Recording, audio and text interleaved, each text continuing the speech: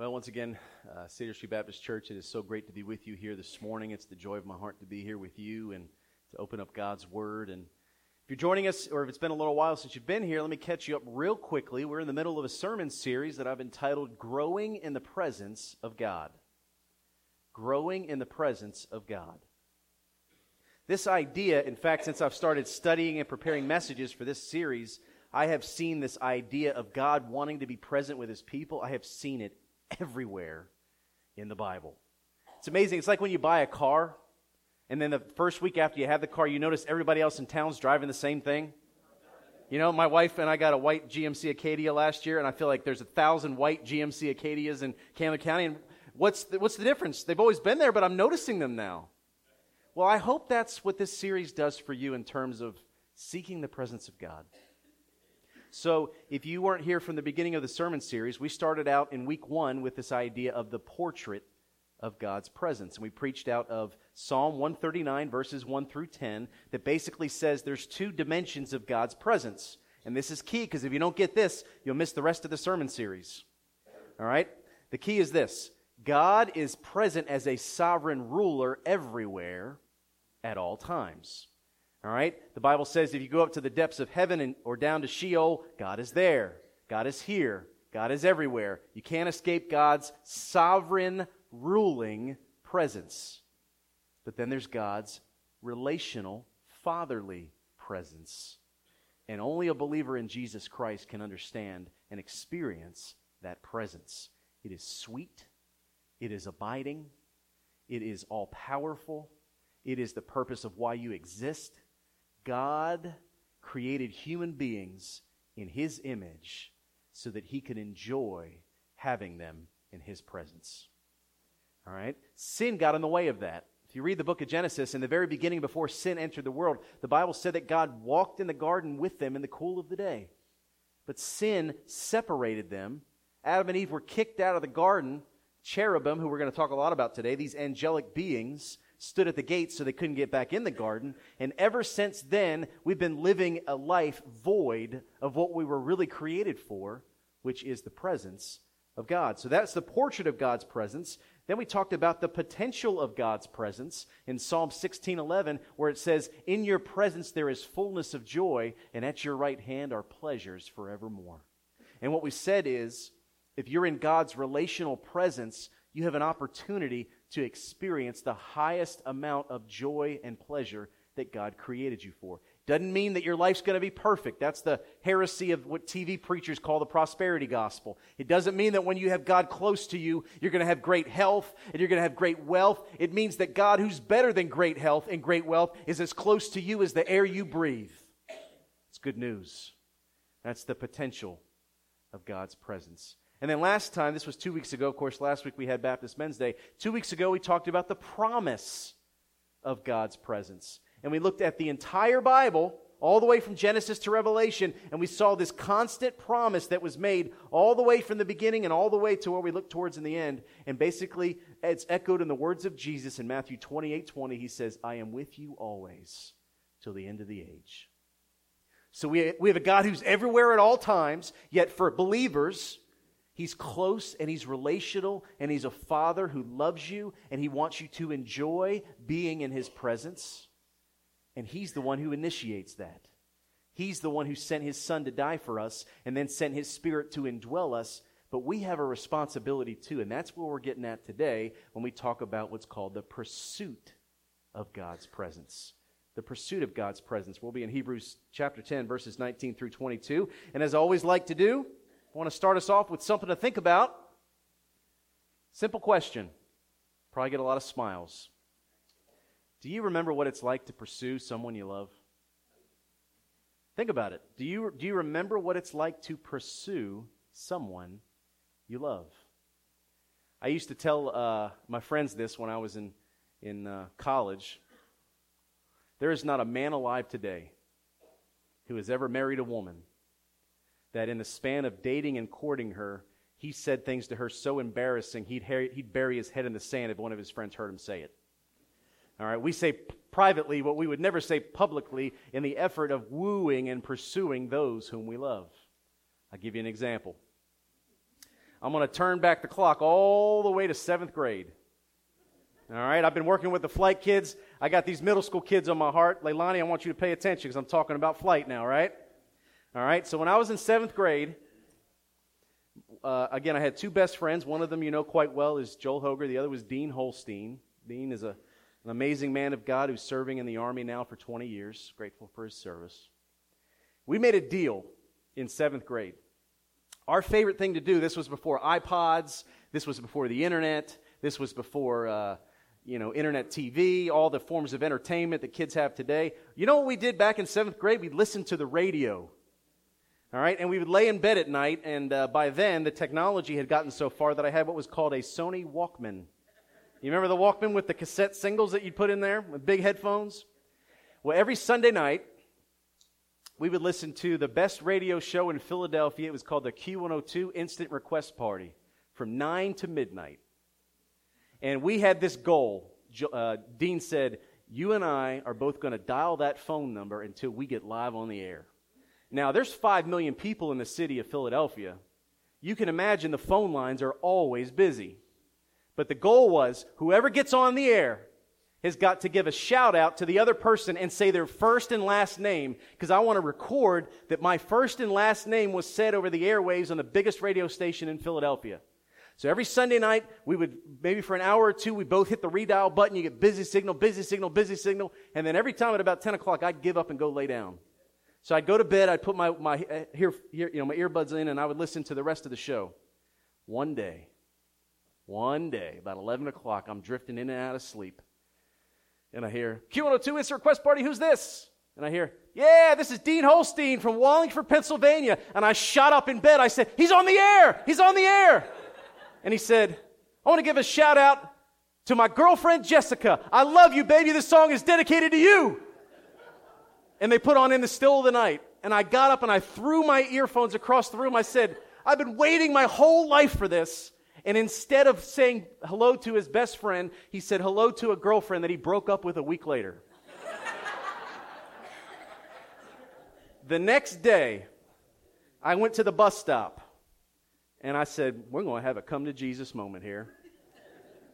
You promised me you would say my name, first and last name on the airwaves. And he said, Bo, when a man's in love, he's got to do what he's got to do. Obviously, it was not true love, but the point I want to make is this, and every man in this room knows this, if you're married. You pursue the ones you love. You pursue the ones you love. If you love someone, you want to be with them, and you make an effort to be with them. God made an effort to be with you. He started with his son. Really, if you want to get biblical about it, we're going to talk about this at great length. He started handing down laws to Moses and creating a nation that he could dwell with people and draw the rest of the world to himself. That was fulfilled in sending his son to do for us what we could not do for ourselves, and that's take away the penalty of sin to reunite us with him. And then he sent down his Holy Spirit to be in you. But even more than that, now that he's pursued us, he says, it's time for you to pursue me. That's what this whole message is about this morning, as we're going to look in the book of Hebrews. I'm going to cover a lot of ground in a pretty short period of time. So if you have a Bible, please turn with me. And as you do, here's the big idea that I want to mention in one sentence. Okay? In one sentence, I want to say this. We are called, through our faith in Jesus Christ, to passionately pursue God's relational presence in our daily lives. If you want to know what that is, turn with me to Hebrews. Again, we'll be in chapter 10, verses 19 through 22. If you don't have a Bible, please turn to the Pew Bible, and you can turn to page 1194 in your Pew Bible. And if you would stand at this time, out of the reverence of the reading of God's holy, infallible, inerrant word. Again, we're in Hebrews chapter 10, verses 19 through 22. Hear God's word to us, starting in verse 19. Therefore, brothers, since we have confidence to enter the holy places by the blood of Jesus, by the new and living way that he opened for us through the curtain that is through his flesh, and since we have a great priest over the house of God, verse 22, let us draw near with a true heart in full assurance of faith, with our hearts sprinkled clean from an evil conscience and our bodies washed with pure water. Let us pray together. Heavenly Father, again, we love you. We thank you and praise you for the day that you have made. Father, we are overwhelmed at the idea that you have done all these things to have us to enjoy your presence, and yet you also call us to draw near to you as you have drawn us near. Father, this is not easy truth to understand. There's a whole lot here in this passage, Father, but I just pray that you'd grant us a sweet grace today to open up our hearts and minds to understand all that the Israelites went through, to experience your relational presence and how all that's been taken care of through the Lord Jesus Christ. Father, help us to understand and help us to respond to this by being obedient and drawing close to you, celebrating that you're a good God who wants to be close to his people. Be with us now, I pray, as we consider the truth of your words. In Jesus' name we pray, and God's people said, Amen. So we're in the book of Hebrews, and there's no way that you can understand this passage if you don't have a little bit of background in two particular passages in the Old Testament. Okay? One of those is the book of Exodus, chapters 25 through 40, and the other is Leviticus chapter 16. I'm going to give you a very, very quick snapshot, enough that you can have a context of what we're talking about, but hopefully not too much where I get bogged down in some of the details. All right, because I'm going to be honest with you. I need to tell you the truth about this. I'm like everybody else in this room.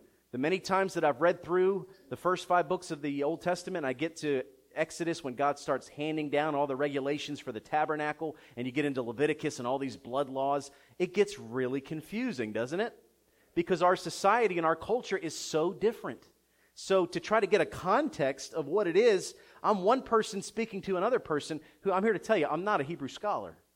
So I'm hoping I can give you some pictures in your mind. In fact, we're going to look at some pictures on the screen to try to make this easy to understand, because the more that you understand this, the more miraculous and glorious you will see that Jesus Christ is in giving us unlimited access to the presence of God. All right, so when we're talking about the presence of God, we need to stop and think in the very beginning of the Bible, after Adam and Eve were kicked out of the garden. You get to the book of Exodus, and in Exodus, God starts drawing a nation unto himself. Really, it starts in Genesis with Abraham, Isaac, and Jacob. Then Jacob has 12 sons. Those 12 sons are the 12 tribes of a nation that they would eventually call Israel, named after Jacob.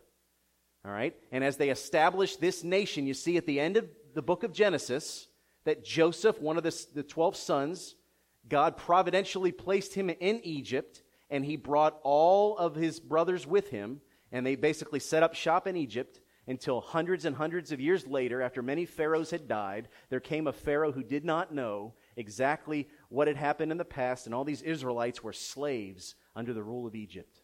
And then we get to that famous picture in the book of Exodus of the burning bush, where God begins to speak to Moses, and then eventually we see God using Moses to lead them out of Egypt into the wilderness as they approach the land of milk and honey.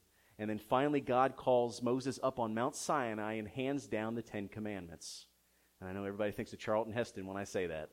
Comes down with those big tablets, and he comes down off the mountain, and of course we see the chaos that ensues. It takes 40 years for the Israelites to get to the edge of the promised land, and finally Joshua is the one that takes them in.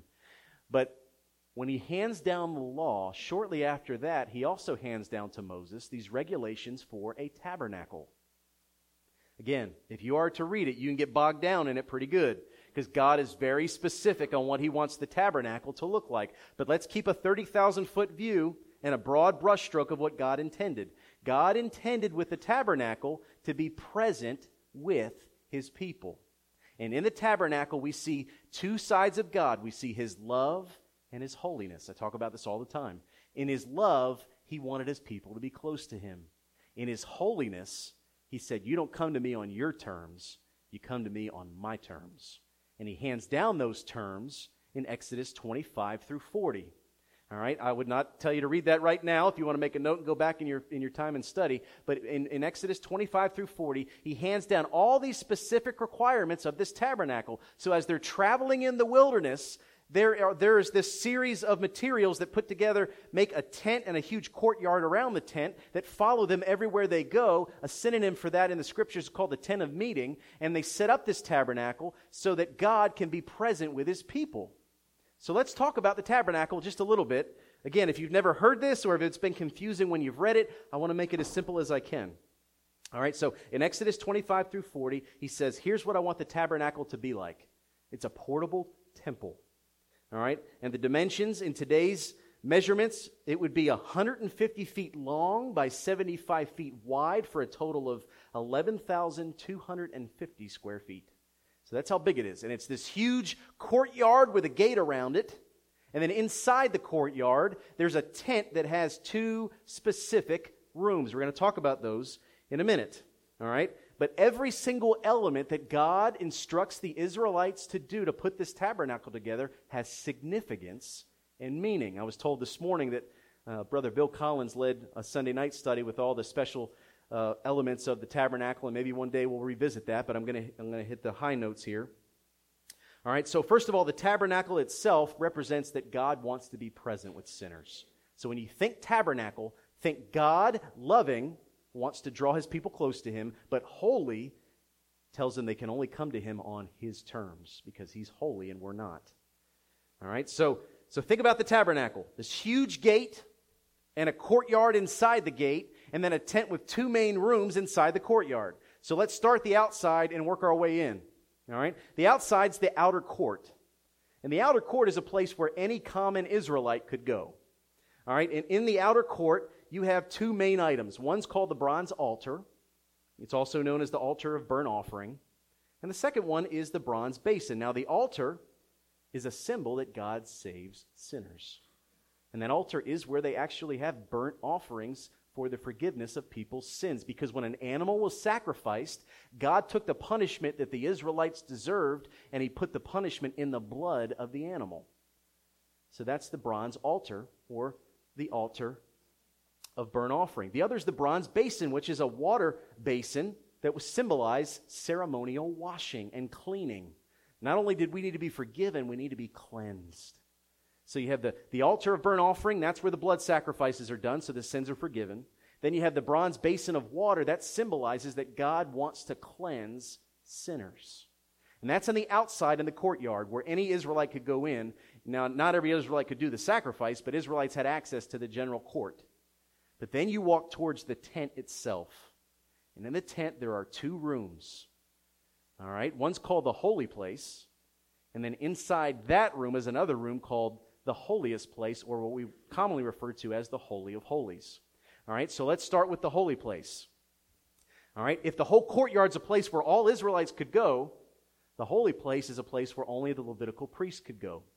Okay, so you had to be chosen by God, consecrated by God, and you could go into this second room. Now stay with me here. Now in that room, there's a couple of things. First, there's a curtain. All right, and this curtain was a very special curtain, and you could not walk to the other side of that curtain unless you were a priest ordained of God to go in to that room. And there was also a table that had showbread on it. All right, and the showbread represented God's desire to have fellowship with sinners. All right, further on, you have a golden lampstand with 7 spots for light. Okay, it kind of looks like what we'd call a modern-day menorah in Hebrew life. All right, and this is symbolizing that God gives light to the darkness of sin. All right, the third is the altar of incense. Okay, this is where the priest would go in and burn incense on behalf of the people, and this is that proves that God gives a listening ear to His people, because that incense rises up right to God Himself.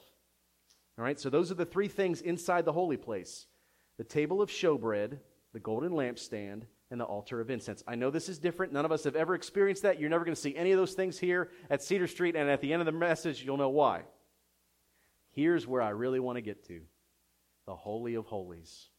So you have the outer courtyard. The Israelites could go there. Then you walk into the first room inside the tent. That's the holy place. Only a Levitical priest could go there. Then you go into the deepest room, the most secluded room. It's called the Holy of Holies, and only the high priest could go in there, and only once a year, because God was manifesting His relational presence in that room, and nobody was holy enough to approach it.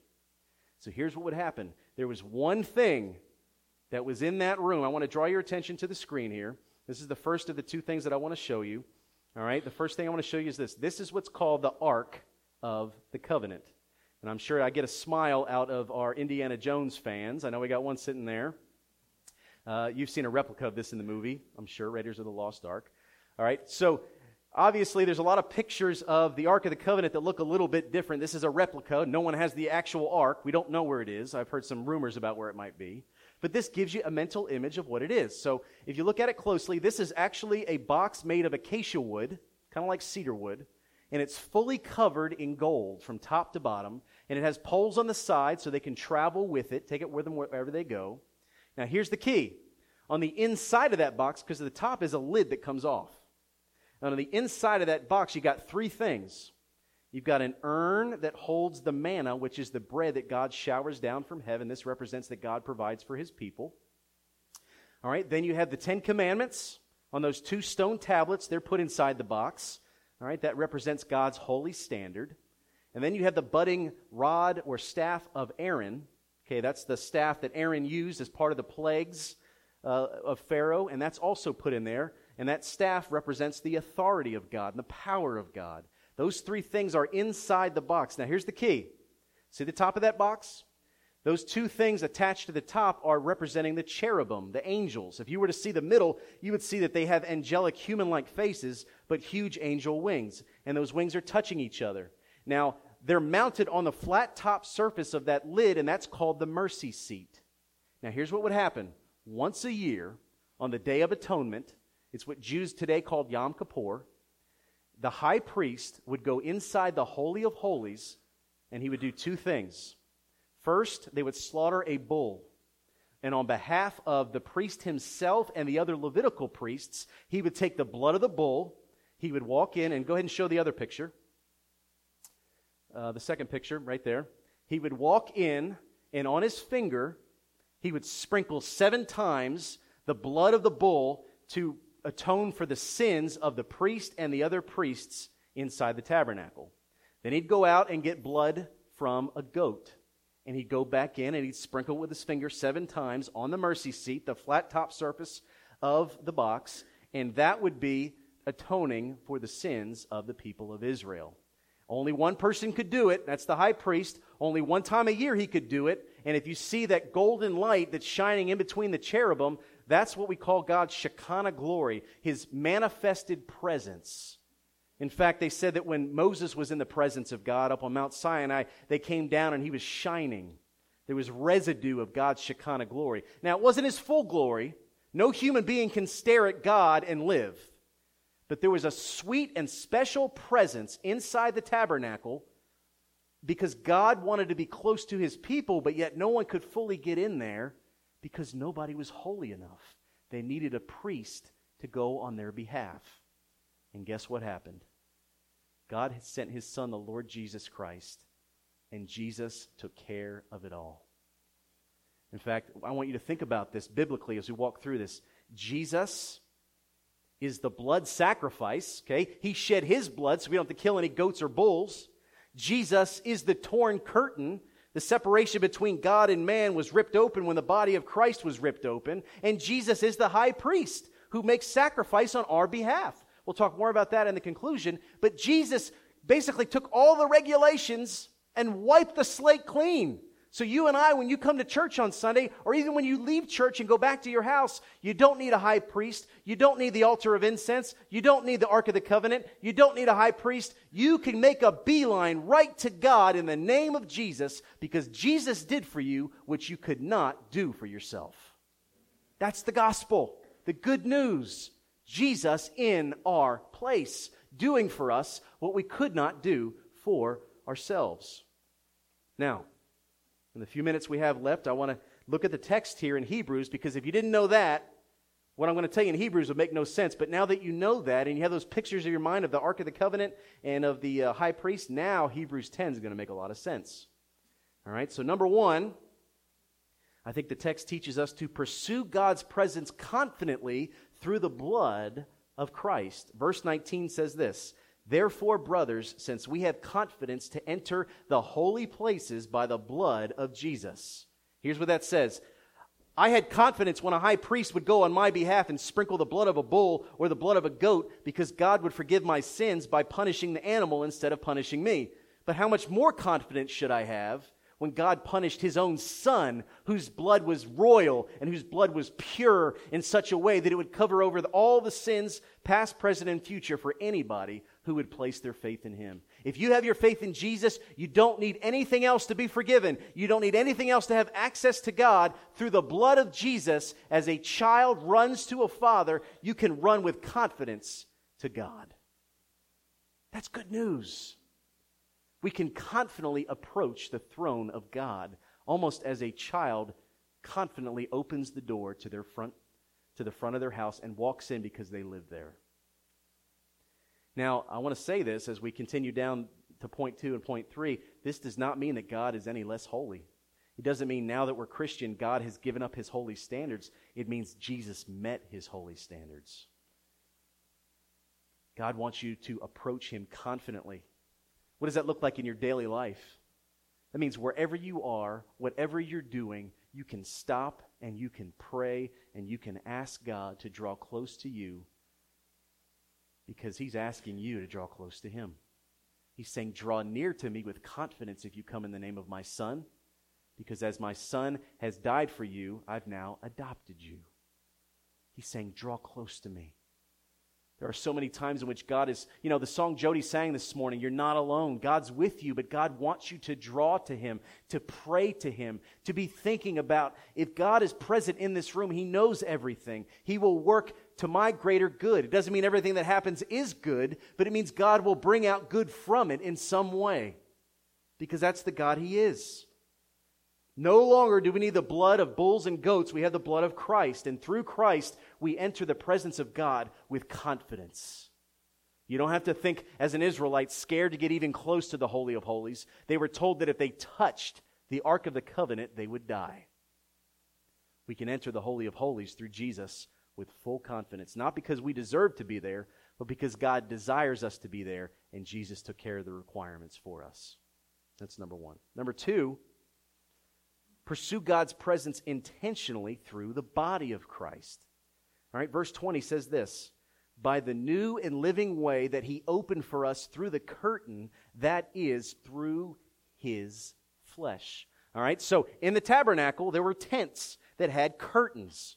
There's a curtain dividing the outer court from the holy place, and then another curtain dividing the holy place from the Holy of Holies. And that curtain was to represent the separation between God and man that was made possible by sin. There was no curtain in Genesis. Adam and Eve did not have to walk through a curtain because God walked with them because there was no sin. Once sin entered in and the cherubim guarded the gates and kicked them out, God says, I'm holy, you're not. Your sin's got to be taken care of or you can't come and be with me. When Jesus died on the cross, at the crucifixion, the scriptures talk about the temple curtain that was torn in two. Because again, the tabernacle eventually became the temple when they rested in Jerusalem. All right, and here's the key. The curtain was torn from top to bottom. It wasn't torn from bottom to top, which means God tore the temple curtain, not a high priest. Jesus Christ himself, through dying, think about it this way. Jesus is both God and man. I say this a lot. Jesus is God looking down at man, and man looking up at God as the bridge between the two. So he's taken the hand of God and the hand of man, and where the curtain separated them, he's putting them back together so that on the cross when he's dying, we are finally living. This is the good news of the crucifixion. We have presence of God. We can be in God's relational presence because when his body was torn, that curtain was torn, and now we can walk directly into the Holy of Holies because of Jesus Christ. Finally, number 3, pursue God's presence intimately through the heart of Christ. This is key. Listen to verses 21 through 22. It says, and since we have a great priest over the house of God, let us draw near with a true heart in full assurance of faith, with our hearts sprinkled clean from an evil conscience and our bodies washed with pure water. Let me start with the beginning of that sentence. It says, and since we have a great high priest over the house of God, You needed a high priest. I needed a high priest. The Israelites needed a high priest to go and make atonement and intercede for them. Jesus happens to be our high priest. And I say this with humility to all my friends who are Catholic. This sentence right here is a death blow to Catholic theology. This says that Jesus himself is the priest that you go to for confession. He's the priest that you go to for the presence of God. He's the priest that you go to for forgiveness. And he's the priest that you go to commune with your Creator. You do not need a human being to do that. And I want to say this, I jokingly said this in our prospective member class this morning. Some people look at a pastor in ways they shouldn't. I don't have any more access to God than you do. Now, it's my honor to pray for those who ask for prayer, but I don't have any special power. I don't have any more direct access to God. He doesn't listen to me any more than he listens to you. I'm not a high priest. Jesus is the one who gives you and I equal access to the throne of God. Priesthood of all believers is a doctrine we hold near and dear. Everybody in this room has equal access to God. Now, I will say this before we close. There is one thing that will stop that sweet presence that you can enjoy with God, and there's one thing that will stop him wanting to listen to your prayers, and that is if you are living in unrepentant sin. Now, that sin has already been atoned for and forgiven eternally, which means you can't lose your salvation, but relationally, you're not close to someone when they're sinning against you. Think about this as a father to a child. There's nothing that child could do that would ever make you love them any more or any less, but there is something that child could do that would interrupt your sweet relationship. There is something you can do that would make that father want to send you to your room for a little while. Doesn't change his love for you, but it does change his discipline for you. So if you want to enjoy sweetness with God, one of the keys is continual confession. That's why I lead us in confession every Sunday morning. I want to keep short accounts with God because I'm a sinner, and there's not a day that goes by I don't at least have a sinful thought. And you do too. Okay, I say it all the time. No one would volunteer to have their thoughts projected on that screen for one full day. No one.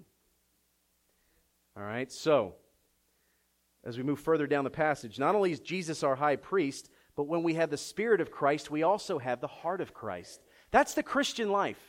When you become a Christian, God is conforming you to the image of Jesus, which means he's giving you the mind of Jesus. The Bible says, be transformed by the renewing of your mind. He's giving you the heart of Jesus and the will of Jesus. You say, my kingdom come, my will be done. Thy kingdom come, thy will be done.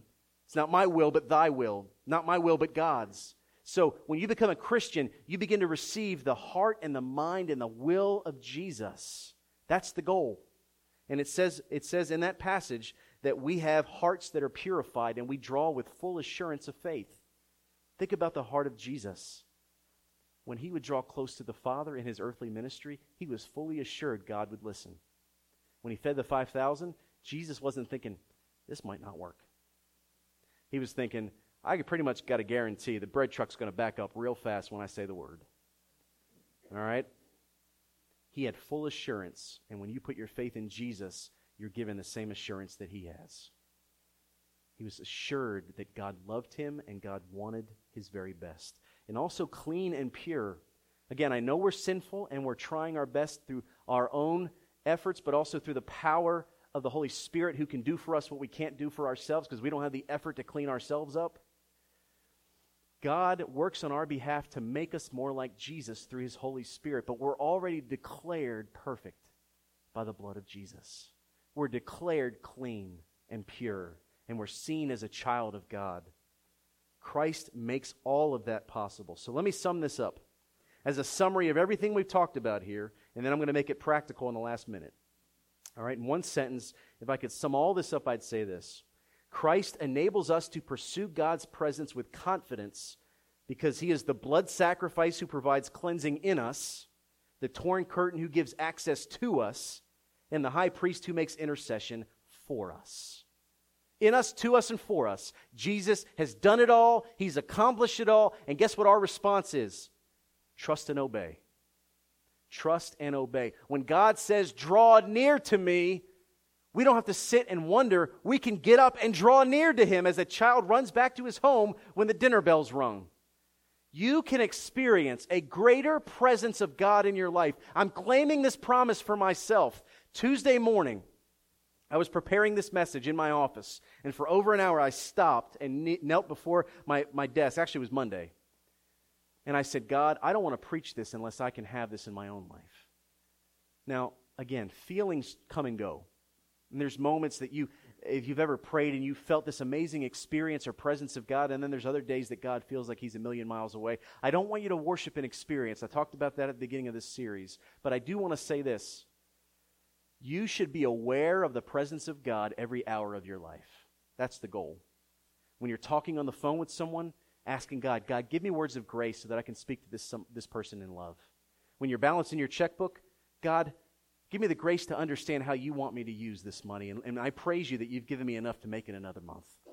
When you are in the grocery line and you're starting to get aggravated that somebody in front of you has got 12 items in the 10 or less aisle, God is with you. God, help me to be patient. When you're having strife with your spouse, and you're saying, this person knows how to say or do the one thing that hurts me the deepest, Jesus is with you. The presence of God is His goal. It's His idea. It's not ours. God wants to be close to you. He went to all the trouble of a tabernacle to tell the people, I want to be close. And then He went even further, sending His Son to do away with all the regulations of the tabernacle and say, I just want you to come and be with me. But you have to make an effort. You have to pursue Him. And I would say, I'd give you just 3 as we close. I would pursue Him in prayer. Okay? Praying to God, asking Him to help you to know His presence. You pursue Him in the reading of His Word, because that's the most clear way in which God speaks to us. And you also pursue Him in worship. Can I tell you something? Beyond just an emotion, singing that music this morning, I experienced God's presence. Because He is specially present among His people. The gathered body of Christ together coming to worship a healing Savior draws in God's presence. That's why I'm not missing Sundays. That's why the Super Bowl may be at 6:30, but I won't be in this house till 6 o'clock. I want the presence of God in my life. Because the game is going to come and go, but my God will be with me forever. Pray the same for you. We're going to enter into a time of invitation.